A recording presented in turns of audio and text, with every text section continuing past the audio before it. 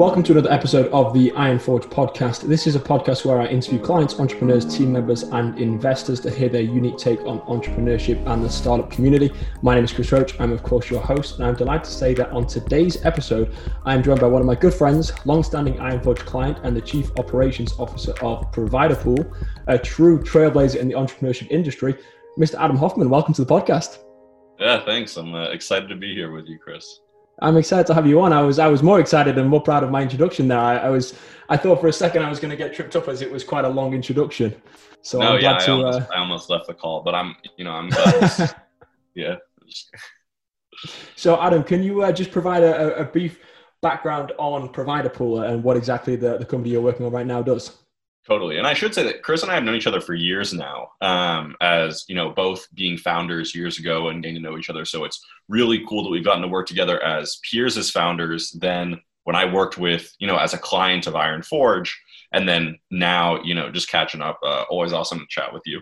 So Providerpool is a marketplace trying to sort of transform the way that low and mid-level healthcare workers, think nurses, lab techs, basically the folks that actually keep our healthcare industry turning, find their jobs and move through their healthcare careers.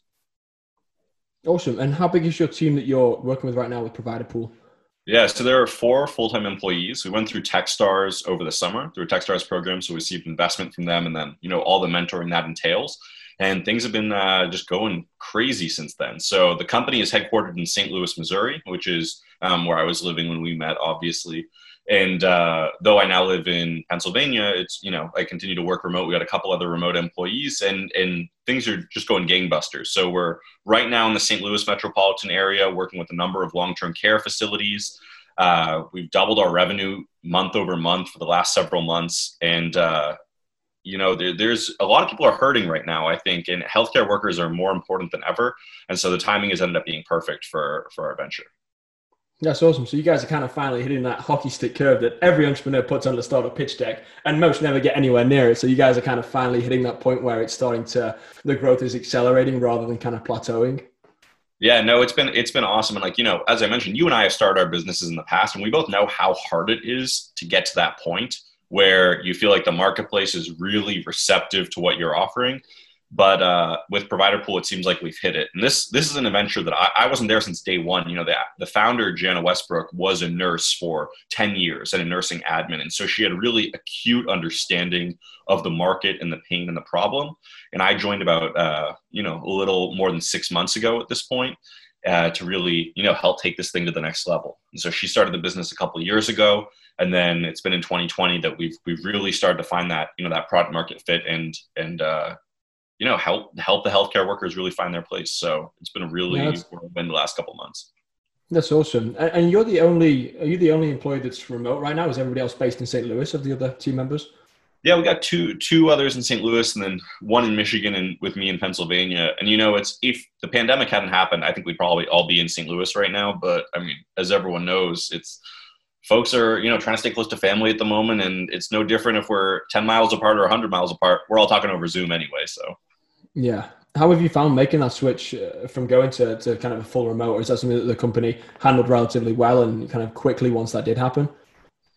Yeah, I think, I'm curious for your answer to that question as well, just with Ironforge, because, it's challenging, no doubt about it. But as we've seen, across all of society, it's sort of like, to a certain extent, it's adapt or die. With one of my earlier businesses, we had a remote first team.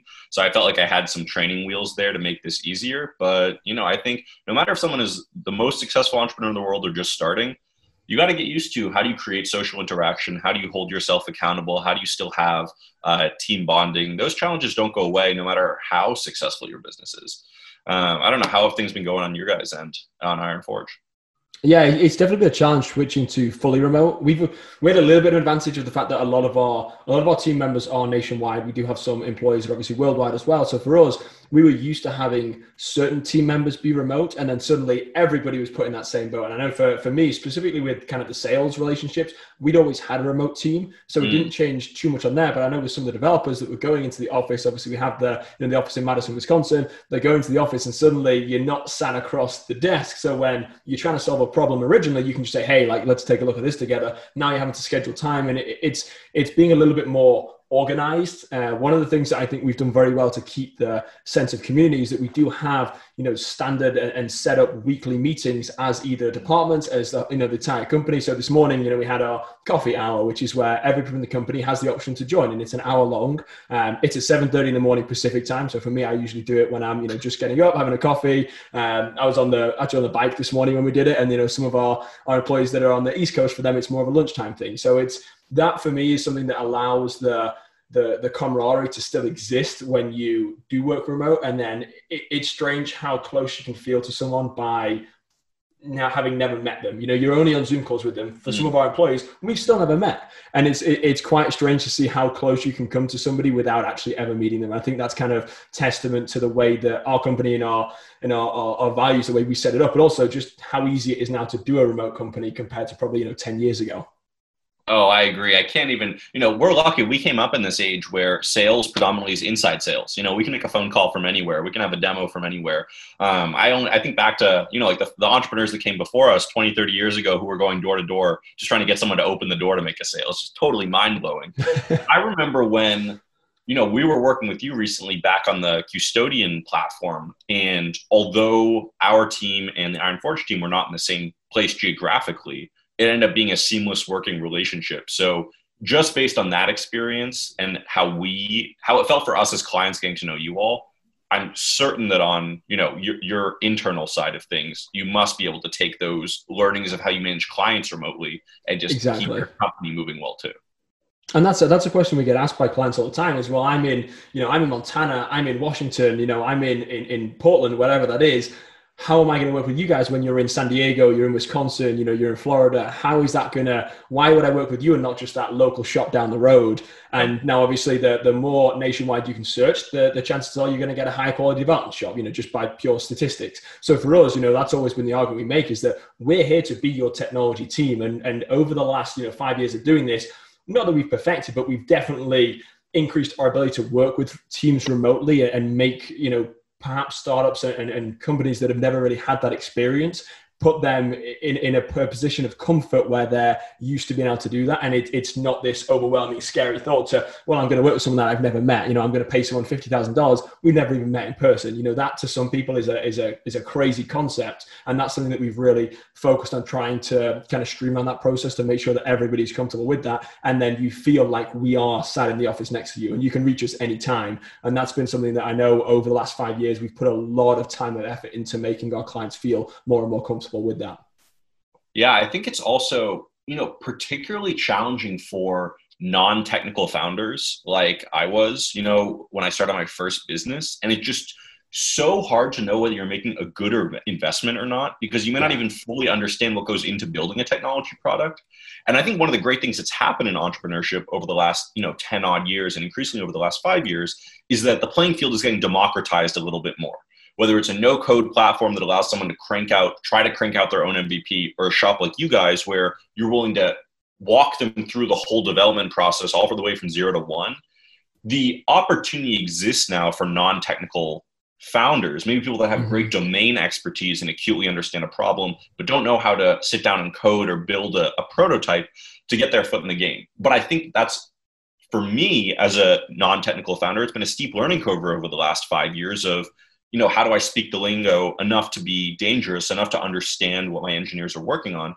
With you guys, I didn't have that concern because you sort of met me where I was at. You understood I wasn't coming in with big technical background. And so you were able to it was literally you on some of the calls translating for me what was going on the development side. That to me still sticks out in my mind. That's the standard I still hold even our own internal development team to, is you need to make it so the CEO, who, in our case, like I said, Jana, nurse and nursing admin, no coding background to speak of. She needs to be able to understand how the product is moving and what's changing. That's something I feel like you guys nailed years ago when I worked with you for the first time. It's still impressive to me. Well, that's it, and I appreciate the kind words, and that's really our bread and butter has always been non-technical founders. We refer to them as industry experts. Those are the people, because they can come to us and similar to, it sounds like your current CEO, they know the problem, they know what they want to do for the solution. they've no idea how to build it, or they don't have the bandwidth to be able to build it themselves. So when they come to us, we take them through that discovery process. We lay out everything of what's going to be involved to actually be able to develop this software. We can literally show you a line by line item of everything that's going to take to do this. We can help you understand the product roadmap, and then we'll give you a fixed price bid to develop it, which in the software development industry goes against everything that has been done prior, because normally it's, hey, I want to build this. Great. That sounds like $100,000 app. And you know what? For $200 an hour, I'll give it my best go. And that's kind of the problem, is that's where clients get burned. And that's where in this industry, there's a lot of deception. So by kind of leveling that playing field and really increasing the transparency of this is what it's going to be. And we had Nicole Sadar, one of our clients on this podcast last week, and she was talking about the value of the clickable prototype, where you can actually see what the product is going to look like before you build it. You know, it's literally a 3D model of the product, so you can see exactly what it's going to be. And from a non-technical founder standpoint, because again, I was a client of Ironforge before I worked with Ironforge, so I've been through this process. That to me was the biggest difference in being able to understand it, because I did not understand how software worked. I knew how to sell, but I didn't understand how software worked when I was originally a client. And that for me allowed me to really see kind of a window into the future of what this platform is going to look like. And then how it's done doesn't really matter to me. It's, you know, what technology stack to me didn't make a difference. I just needed the product to be built, and I trusted Ironforge's expertise to say, hey, we're going to develop it in a Perm stack. Great. Don't know what that means. Sure. Sounds great. So we'll kind of go with that option. It's now, obviously, I like to think I know what that means. I know enough to be dangerous now. But back then, 3-4 years ago, I had no idea what technology stack we were building it in. I just needed something that worked and I could sell. Yeah, no, this actually takes me back years to my first business, Check the Queue, that I started, coming out of college, my senior year. And the premise was an attempt to track the wait times at airport security lines. So, decrease traveler anxiety, tell folks how long they'll be waiting. And on the flip side, help airport security staff better, right? So it seemed like there was this intuitive win-win. I was coming out of college. I didn't know what it took to build a technology product. I didn't even have particular subject matter expertise with aviation, except that I knew that I had been like an anxious traveler for years and had gone through security many times. Like that was my experience with the industry. And I spent, a lot of money and a lot of time, our investors' capital and some of my own capital and our employees and our team's time, trying to construct first just the product designs, then the MVP, and then, eventually a full working product. And we signed paid contracts with airports, which are, notoriously difficult to secure because of how long the purchase process is. They're these big municipal agencies. And we were this little shop, working at a co-working space in St. Louis. And we totally fumbled the ball when it came time to actually successfully implementing our platform. Because as a CEO, it was the blind leading the blind. I just had no idea how to, do any of that product development process. And we ended up pivoting the business because, it turns out that tracking wait times is a really tough technical challenge. It's not just software, but there's a hardware component. I mean, I didn't know any of that. I dropped the ball on both the software and the hardware side. And so when we pivoted the business, I was determined not to make the same mistakes I had made before. I made new mistakes. It was wonderful and exciting. I didn't make the same mistakes. I remember one of the first things I remember, we were friends during this pivot and realizing like, okay, we need to get the technology piece right. If we're going to go out there, we know there's a market. It's not hard to sell this thing, but we cannot afford to disappoint our customers again after we've gone through this arduous sales process and gotten them ready to, send us a check. We got to make sure the technology works. That was the first time we worked together, I think, was when it came for that pivot. And it was like, all right, no more messing around. The stakes are higher this time. And I think that's the biggest issue we run into when we have, especially startup clients that work with us, if they're a little bit kind of an inexperienced entrepreneur and they're coming in, it's perhaps the first product or the first platform they're building, and we say, hey, this is going to be, $150,000 to build. And they go, well, I've got an Indian development shop that's quoting me $50,000 to build that. That sounds like a way better deal. And at times we just kind of have to sit there and go, okay, we'll see you in 6 months. Let's see how this goes. And that's the problem, is you don't want to kind of oversell it. And some people have done that, don't get me wrong, and been extremely successful. I think I've heard of 2 people in my entire duration with Ironforge that have managed to pull that off. That 0.5%. There are dozens of us, dozens. People have managed to do that if they have existing relationships and, whatever else. But, as an entrepreneur that comes in and you say, hey, this is what we want to build. And we say, right, we can guarantee this outcome for you. This is the price. This is what it's going to be. But you remove that area of risk.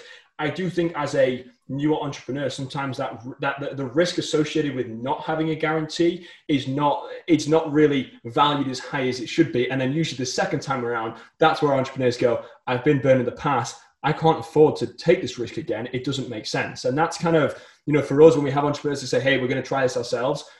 Okay, great. Hopefully it works out. But a lot of times they're coming back to us, and that's where we say, right, this is where, you can't afford to do this again. We have to get this right because you need to get to market. At the end of the day, if you've got clients, if you've got customers, if you've got investors, you've got to get to market and it's got to work. And you can't afford to have a 12-month process where it doesn't work again.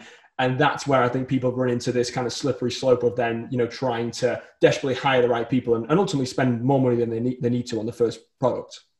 No, I totally agree. I think that it's just like every part of entrepreneurship, investing in the right development team, there's a learning curve associated with it. But like you said, we don't conceptualize of that learning curve until you've been through it. Whereas something like raising investment dollars, okay, I can understand, I have to learn how to play this game. Making complex B2B sales. Okay, there's an art and a science to this, and I can go take a class. But it's one of those things where, unfortunately, it really is hard to communicate to founders until they've lost their time and money once. You realize how high the stakes are. It's like, yeah, you can pay 25 grand to these guys and 100 grand to us later to unmess up what they did, or you can pay 50 grand to us now, and we're not gonna, we're gonna give you a set timeline. We're gonna make commitments to you, and we're gonna follow through on them. I think that especially first-time founders, one of the things I've gotten much better, and I'm sure you have too, over the years of running businesses, some of which have been successful, some of my businesses have been unsuccessful too, but it's nice to have tasted both a little bit, is just how you conceptualize of a business, an organization. Mm-hmm. There are different functions.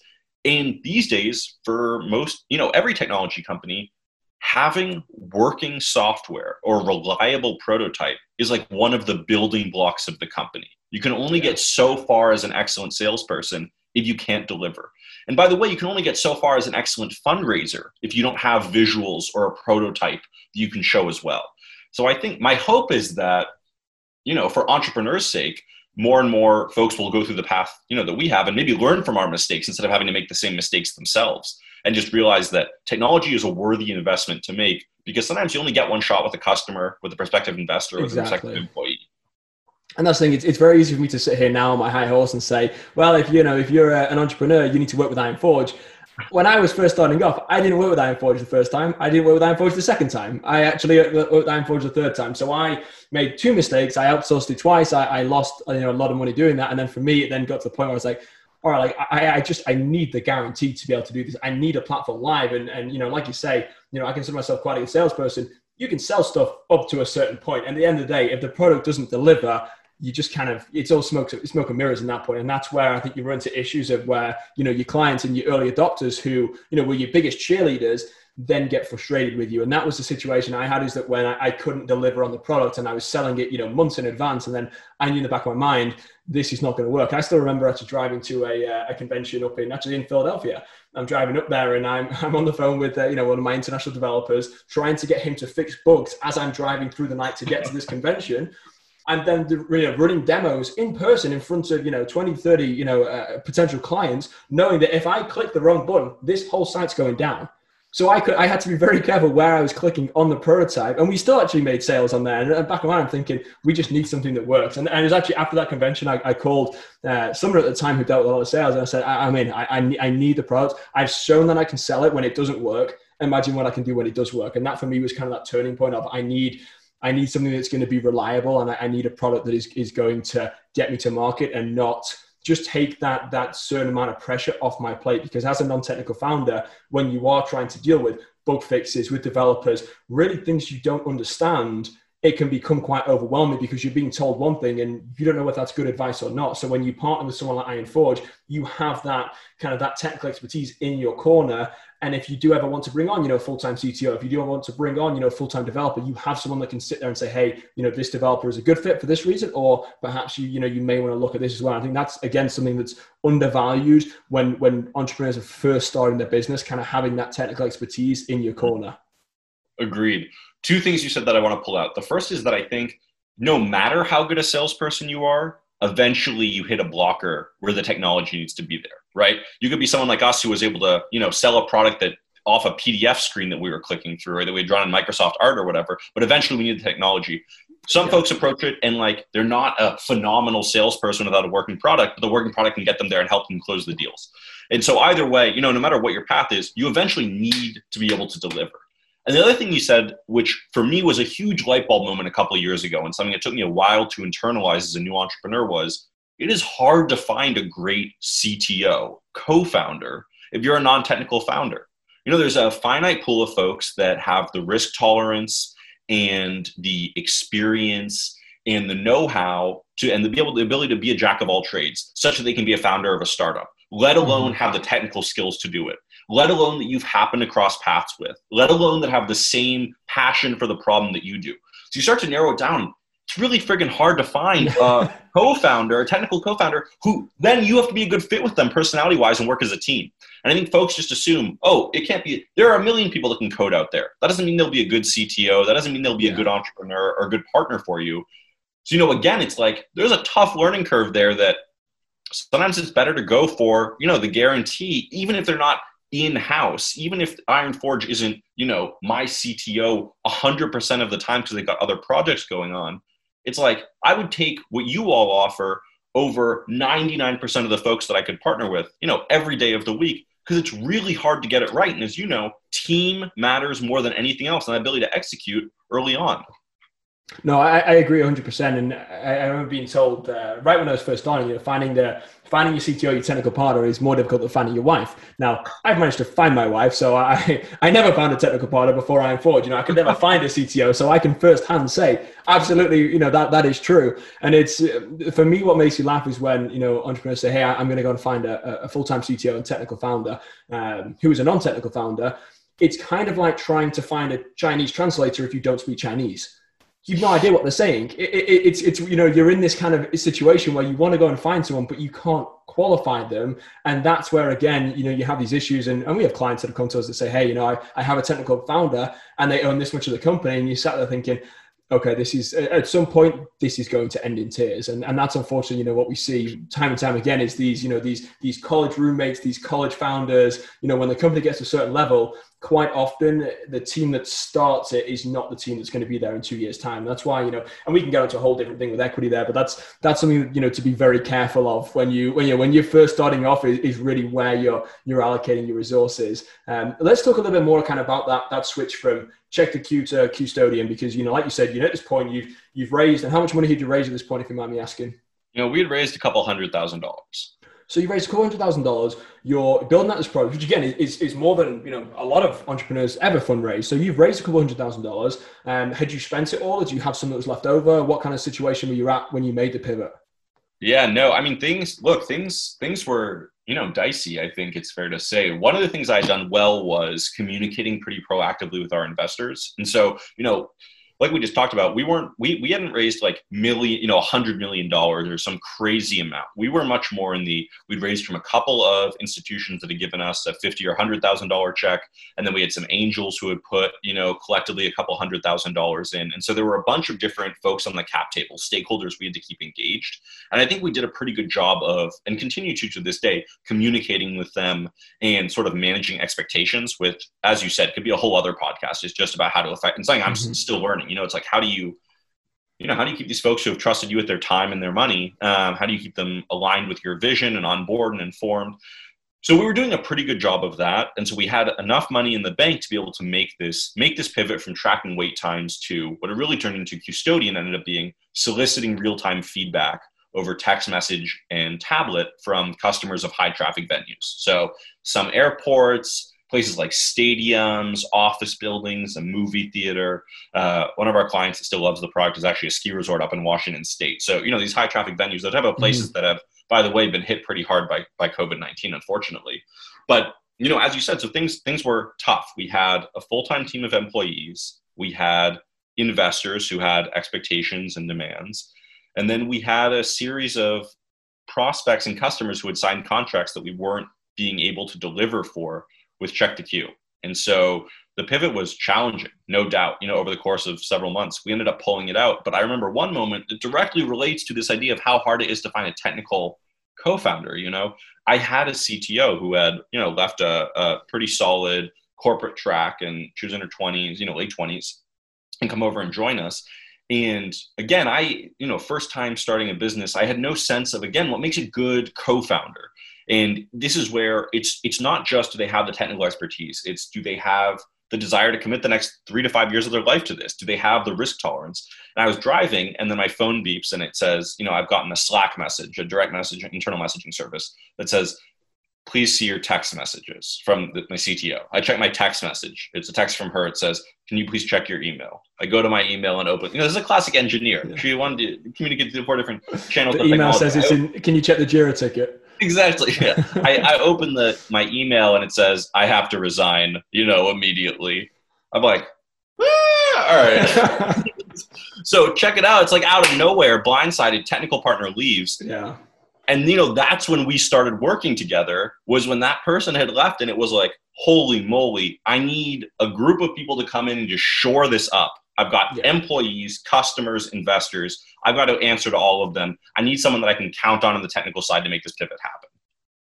No, I think that's unfortunately, the story how it happened is unfortunate for obviously the way it worked out, but I think it ultimately led to you having the ability to work with a company like ours and really take you to that next level with it. And I think you would have always kind of struggled to get there if you hadn't been able to make that leap to really, like you say, have a solid team that's going to be able to go there. And then when you made the pivot, how did you realize what you were going to pivot to? Because there are some similarities between the two companies. If you don't mind kind of explaining the difference between Check the Queue and Custodian, how did you decide, hey, this is now the direction we want to go in, compared to, I'm sure there were 5 other ideas you had of ways you could move?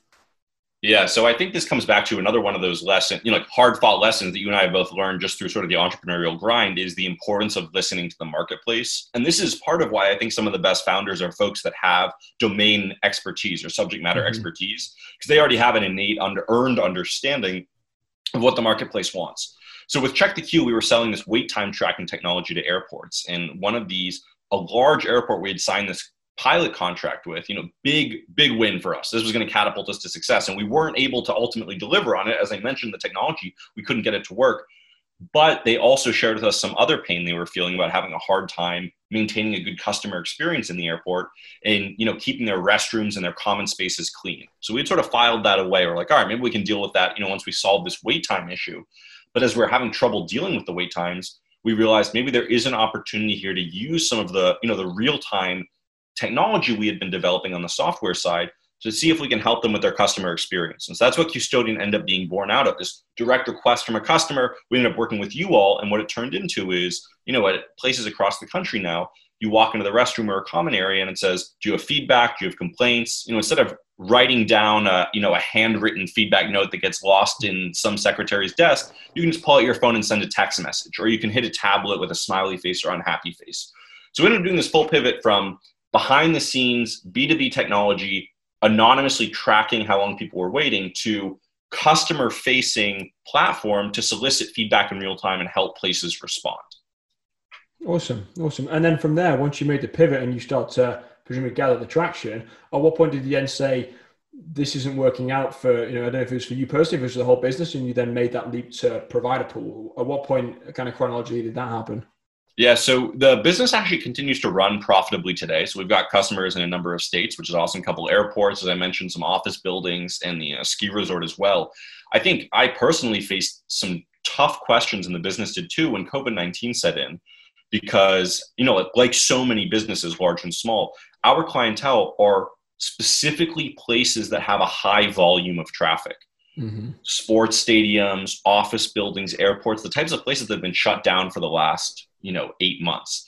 So what's been nice is, we were able to put some of our customers on payment plans. Some of the places, some of our airports are starting to see an uptick in traffic. It looks like the ski resort is going to have some folks there this winter. They're going to be carefully opening up. So we have some customers who are still using it, but we decided to, allow our full-time staff to pursue other opportunities in the meantime, because new sales were hard to come by for a lot of this year. So I personally started doing some consulting work. I had clients in, Pennsylvania and St. Louis and one in Boston, and just a variety of stuff, everything from helping with operations to building out a go-to-market strategy to I'm now working with a financial planning firm out of Boston where I was raised. We're helping them redesign their whole website and do some marketing materials, stuff to just sort of keep me busy and keep paying the rent.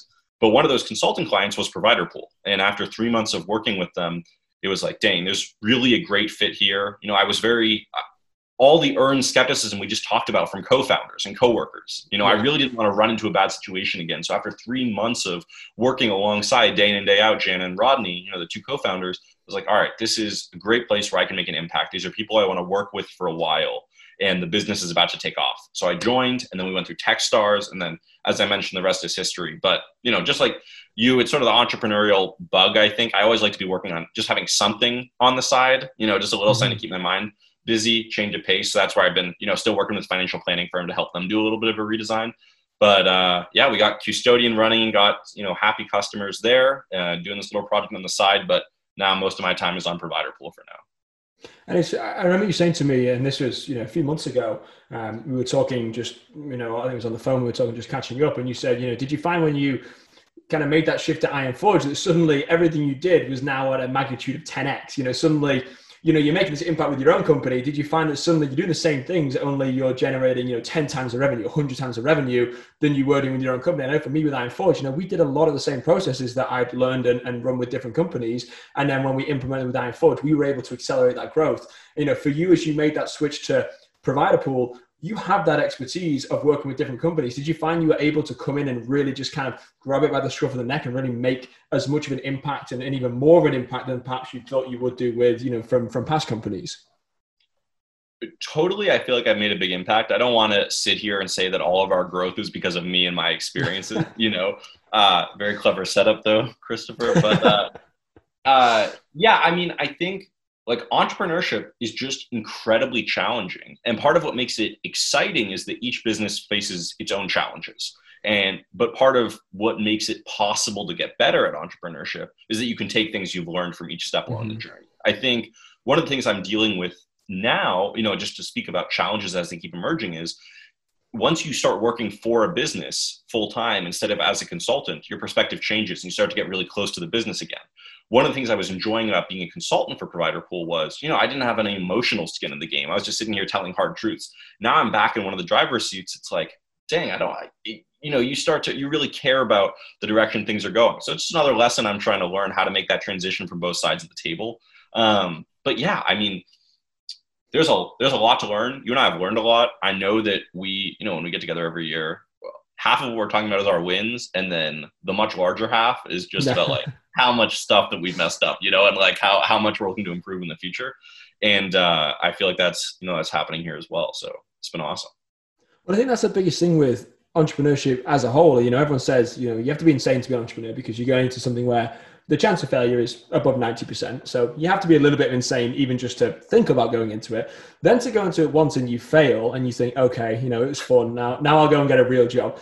To go into it a second time, you're going in again. And it's not like the statistic of not failing has got any smaller. It doesn't work like that. Every business still has the same statistics of failing. It's still above a 90% chance of failing every time you do the business. But you can take what you've learned to hopefully navigate some of those early roadblocks to make sure that you can get past that level. So, whatever you've learned from the previous one, it does carry over to that next business. And that's why, when clients and entrepreneurs that we work with, and that, we're not sure if we want to make that leap right now. We don't know if it's going to work right now.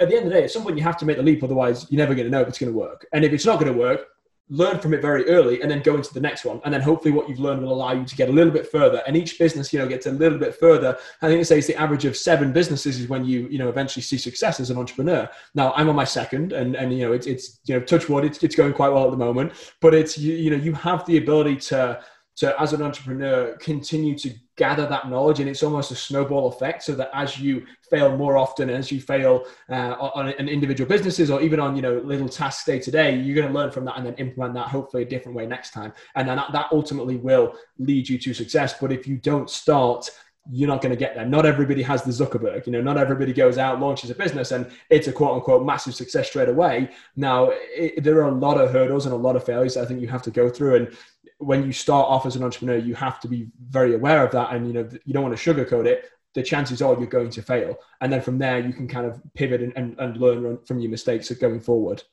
Well, that's the thing, is you decide what happens when you get knocked down, right? And it's like for every, like you said, Zuckerberg, there's an equally successful Elon Musk who had 5 failed businesses before he got PayPal going. We just don't talk about, it's not cool to be on a plane when it's taxiing down the runway. The cool part is when you get to take photos from the air, right? So we talk about being in the air. You got to taxi down the runway. I think that was honestly one of the things I most appreciate about Iron Forge, is that you all aren't so far removed from the startup side of things that you forget what it's like. There's a lot of, especially talking about overseas development shops that have almost been corporatized.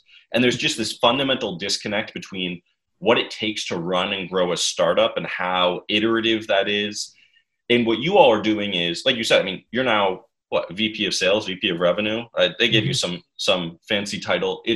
But really, well deserved. Some made up title. Yeah, Chief Revenue Officer, something like that. Yeah, Chief Revenue, whatever. Yeah, just put a hyphen in there. It looks even more impressive. But you came, as you said, straight out of starting your own business. So it's really nice to be working with folks on the technical side who you can consider peers and who have a deep and familiar subject matter expertise with entrepreneurship. The same way that a founder has subject matter expertise with whatever they're starting their business in. Because I think, like you said, there has to be an understanding that a lot of successful entrepreneurship is experimenting and iterating and gradually improving. And then eventually it clicks. And that's when you can really, press the gas pedal.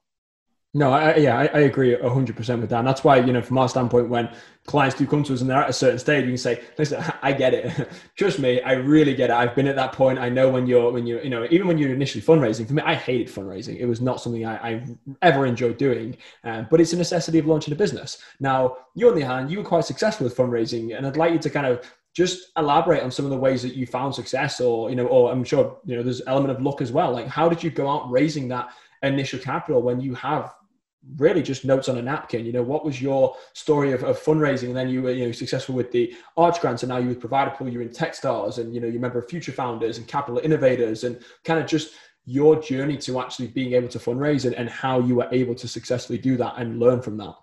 So first thing I do want to acknowledge is, like you said, there is a lot of luck and circumstance involved. And I think especially in the startup world, we don't talk about that nearly enough, is that so much success, whether it's, capital S success, lowercase s success, no matter what it looks like, a lot of it happens because of circumstances and luck that are beyond our control. That said, I think there is a lot you can do to put yourself in a position to succeed. And on the fundraising side specifically, I think here are a couple tips that have really helped me. The first is just being authentic. I think that being your authentic self when you're pitching your business, no matter what stage it's at, makes a big difference, because at the end of the day, investors are choosing to invest in you. Like you said, at the early stage, even once you've got a prototype, you're probably a pivot or two away from really hitting it big time. And the investors are trusting that you're the right, captain to have on that ship, because the ship's going to have to make some crazy turns and go through some turbulent water. Mm-hmm. I think the earlier you can just be authentic and put it all out there, will A, show folks that you're comfortable in your own skin and you believe in yourself, but B, the relationships you're developing ideally with investors are going to go through ups and downs. I've had to go back to the folks that invested in us, and I've had to ask for more money because things were going well. I've had to ask for money because things weren't going well. I've had to tell them we're pivoting the business. I've had to tell them recently in this year that we were letting some of our full-time staff go because of COVID-19.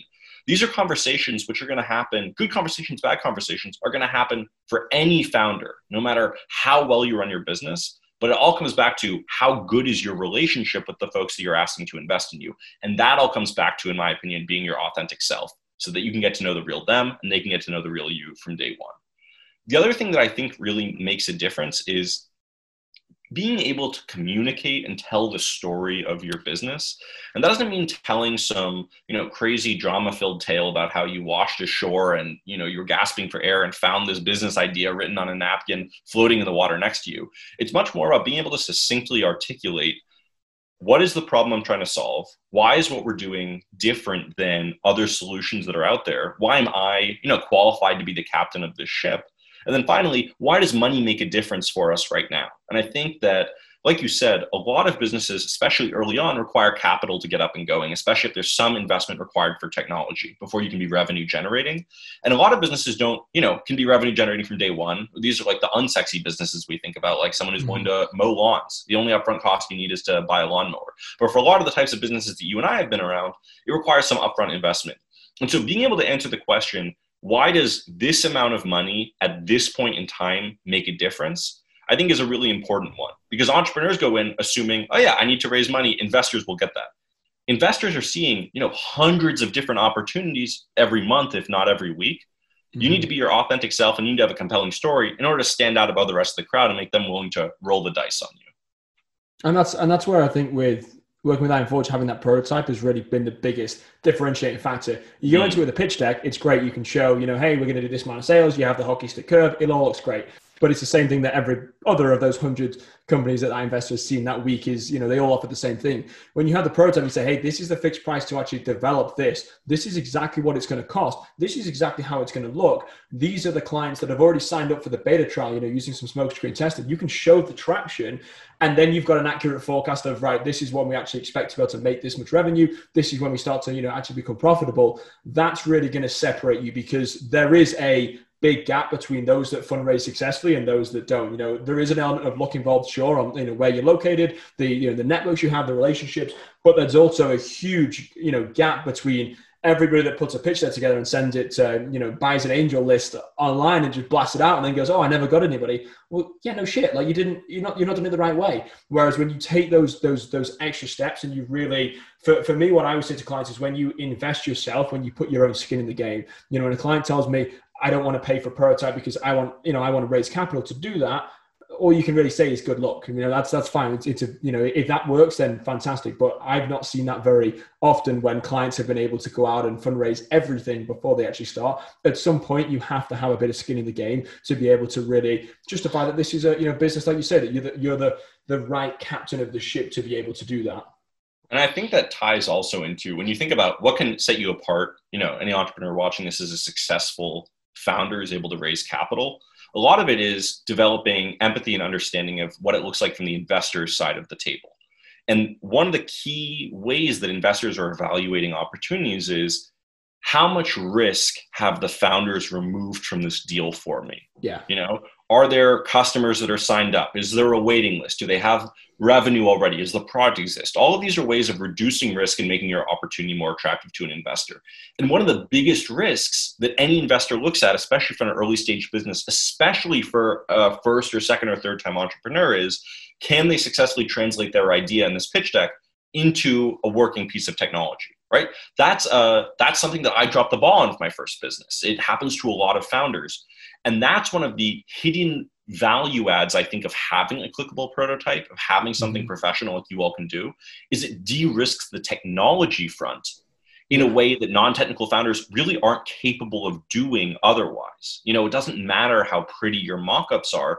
The risk still exists that you can't translate beautiful PDFs into working software. A clickable prototype is probably the most substantial, cost-effective way to actually de-risk that. And when we talk about what sets you up, what puts out a green flag for an investor that will actually draw attention to you, being able to remove that risk at your first conversation is just an absolute game changer. Yeah, it is, absolutely. And then on to kind of echo that even more, you have a fixed price bid to do it.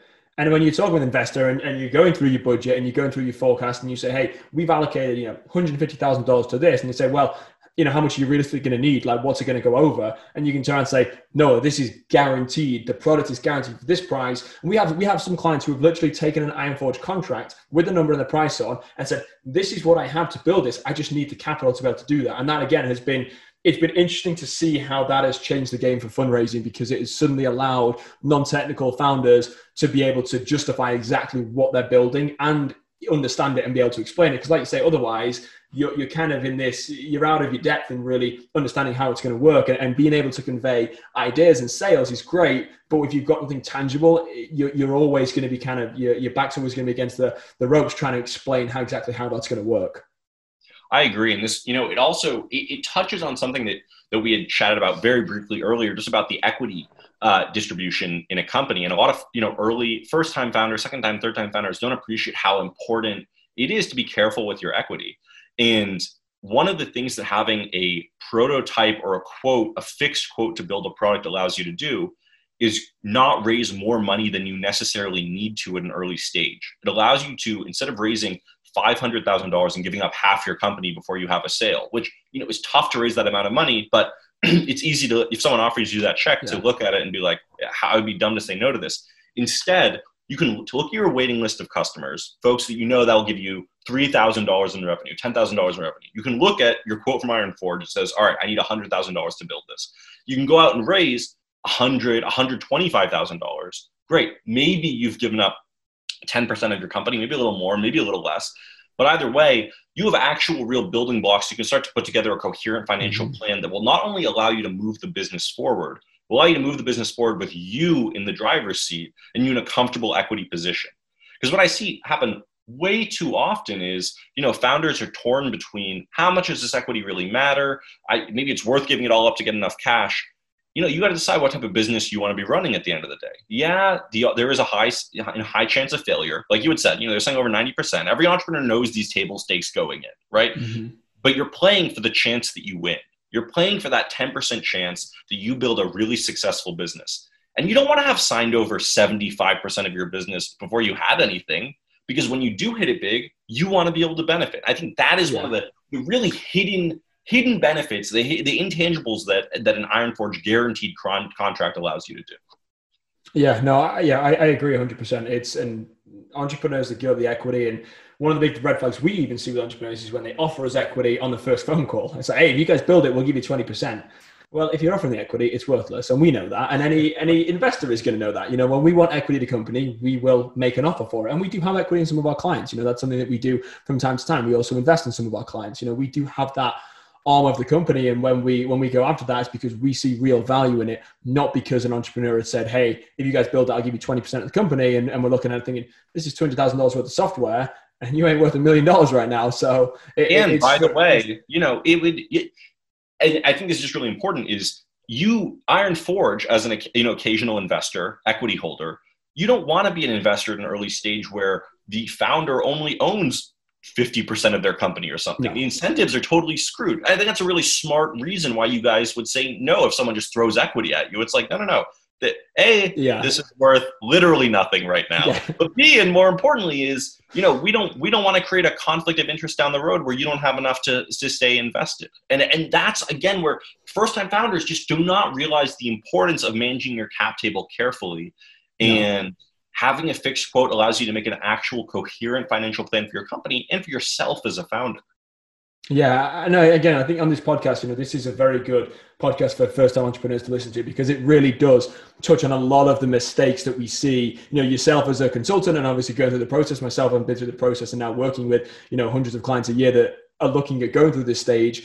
You really do have to understand what these risks are and be able to account for them before you make the mistakes, because once you've made them, it's too late. If you give up your equity, you give up 30%.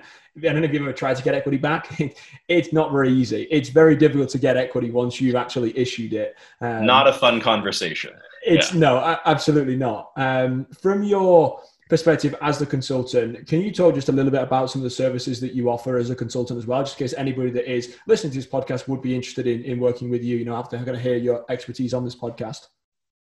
Yeah, it's nice because, as being a founder of, unsuccessful business and then a successful business, you really you learn how to be dangerous in a lot of different fields. And so what I've been helping clients with the most is just getting their operations in order. So how do we use our time and money more efficiently to help our business go farther? I've been helping with marketing and sales and client acquisition, everything from automated marketing campaigns to what are the scripts for our sales calls? What's the collateral we need to actually close a deal after a demo or to get someone to the demo stage? And then finally, a lot of it is building pitch decks, helping with website redesigns. I've got a couple designers who I've worked with for years now, and we just do sort of a bang up job of really helping with, all right, you want to go out and raise capital? Great.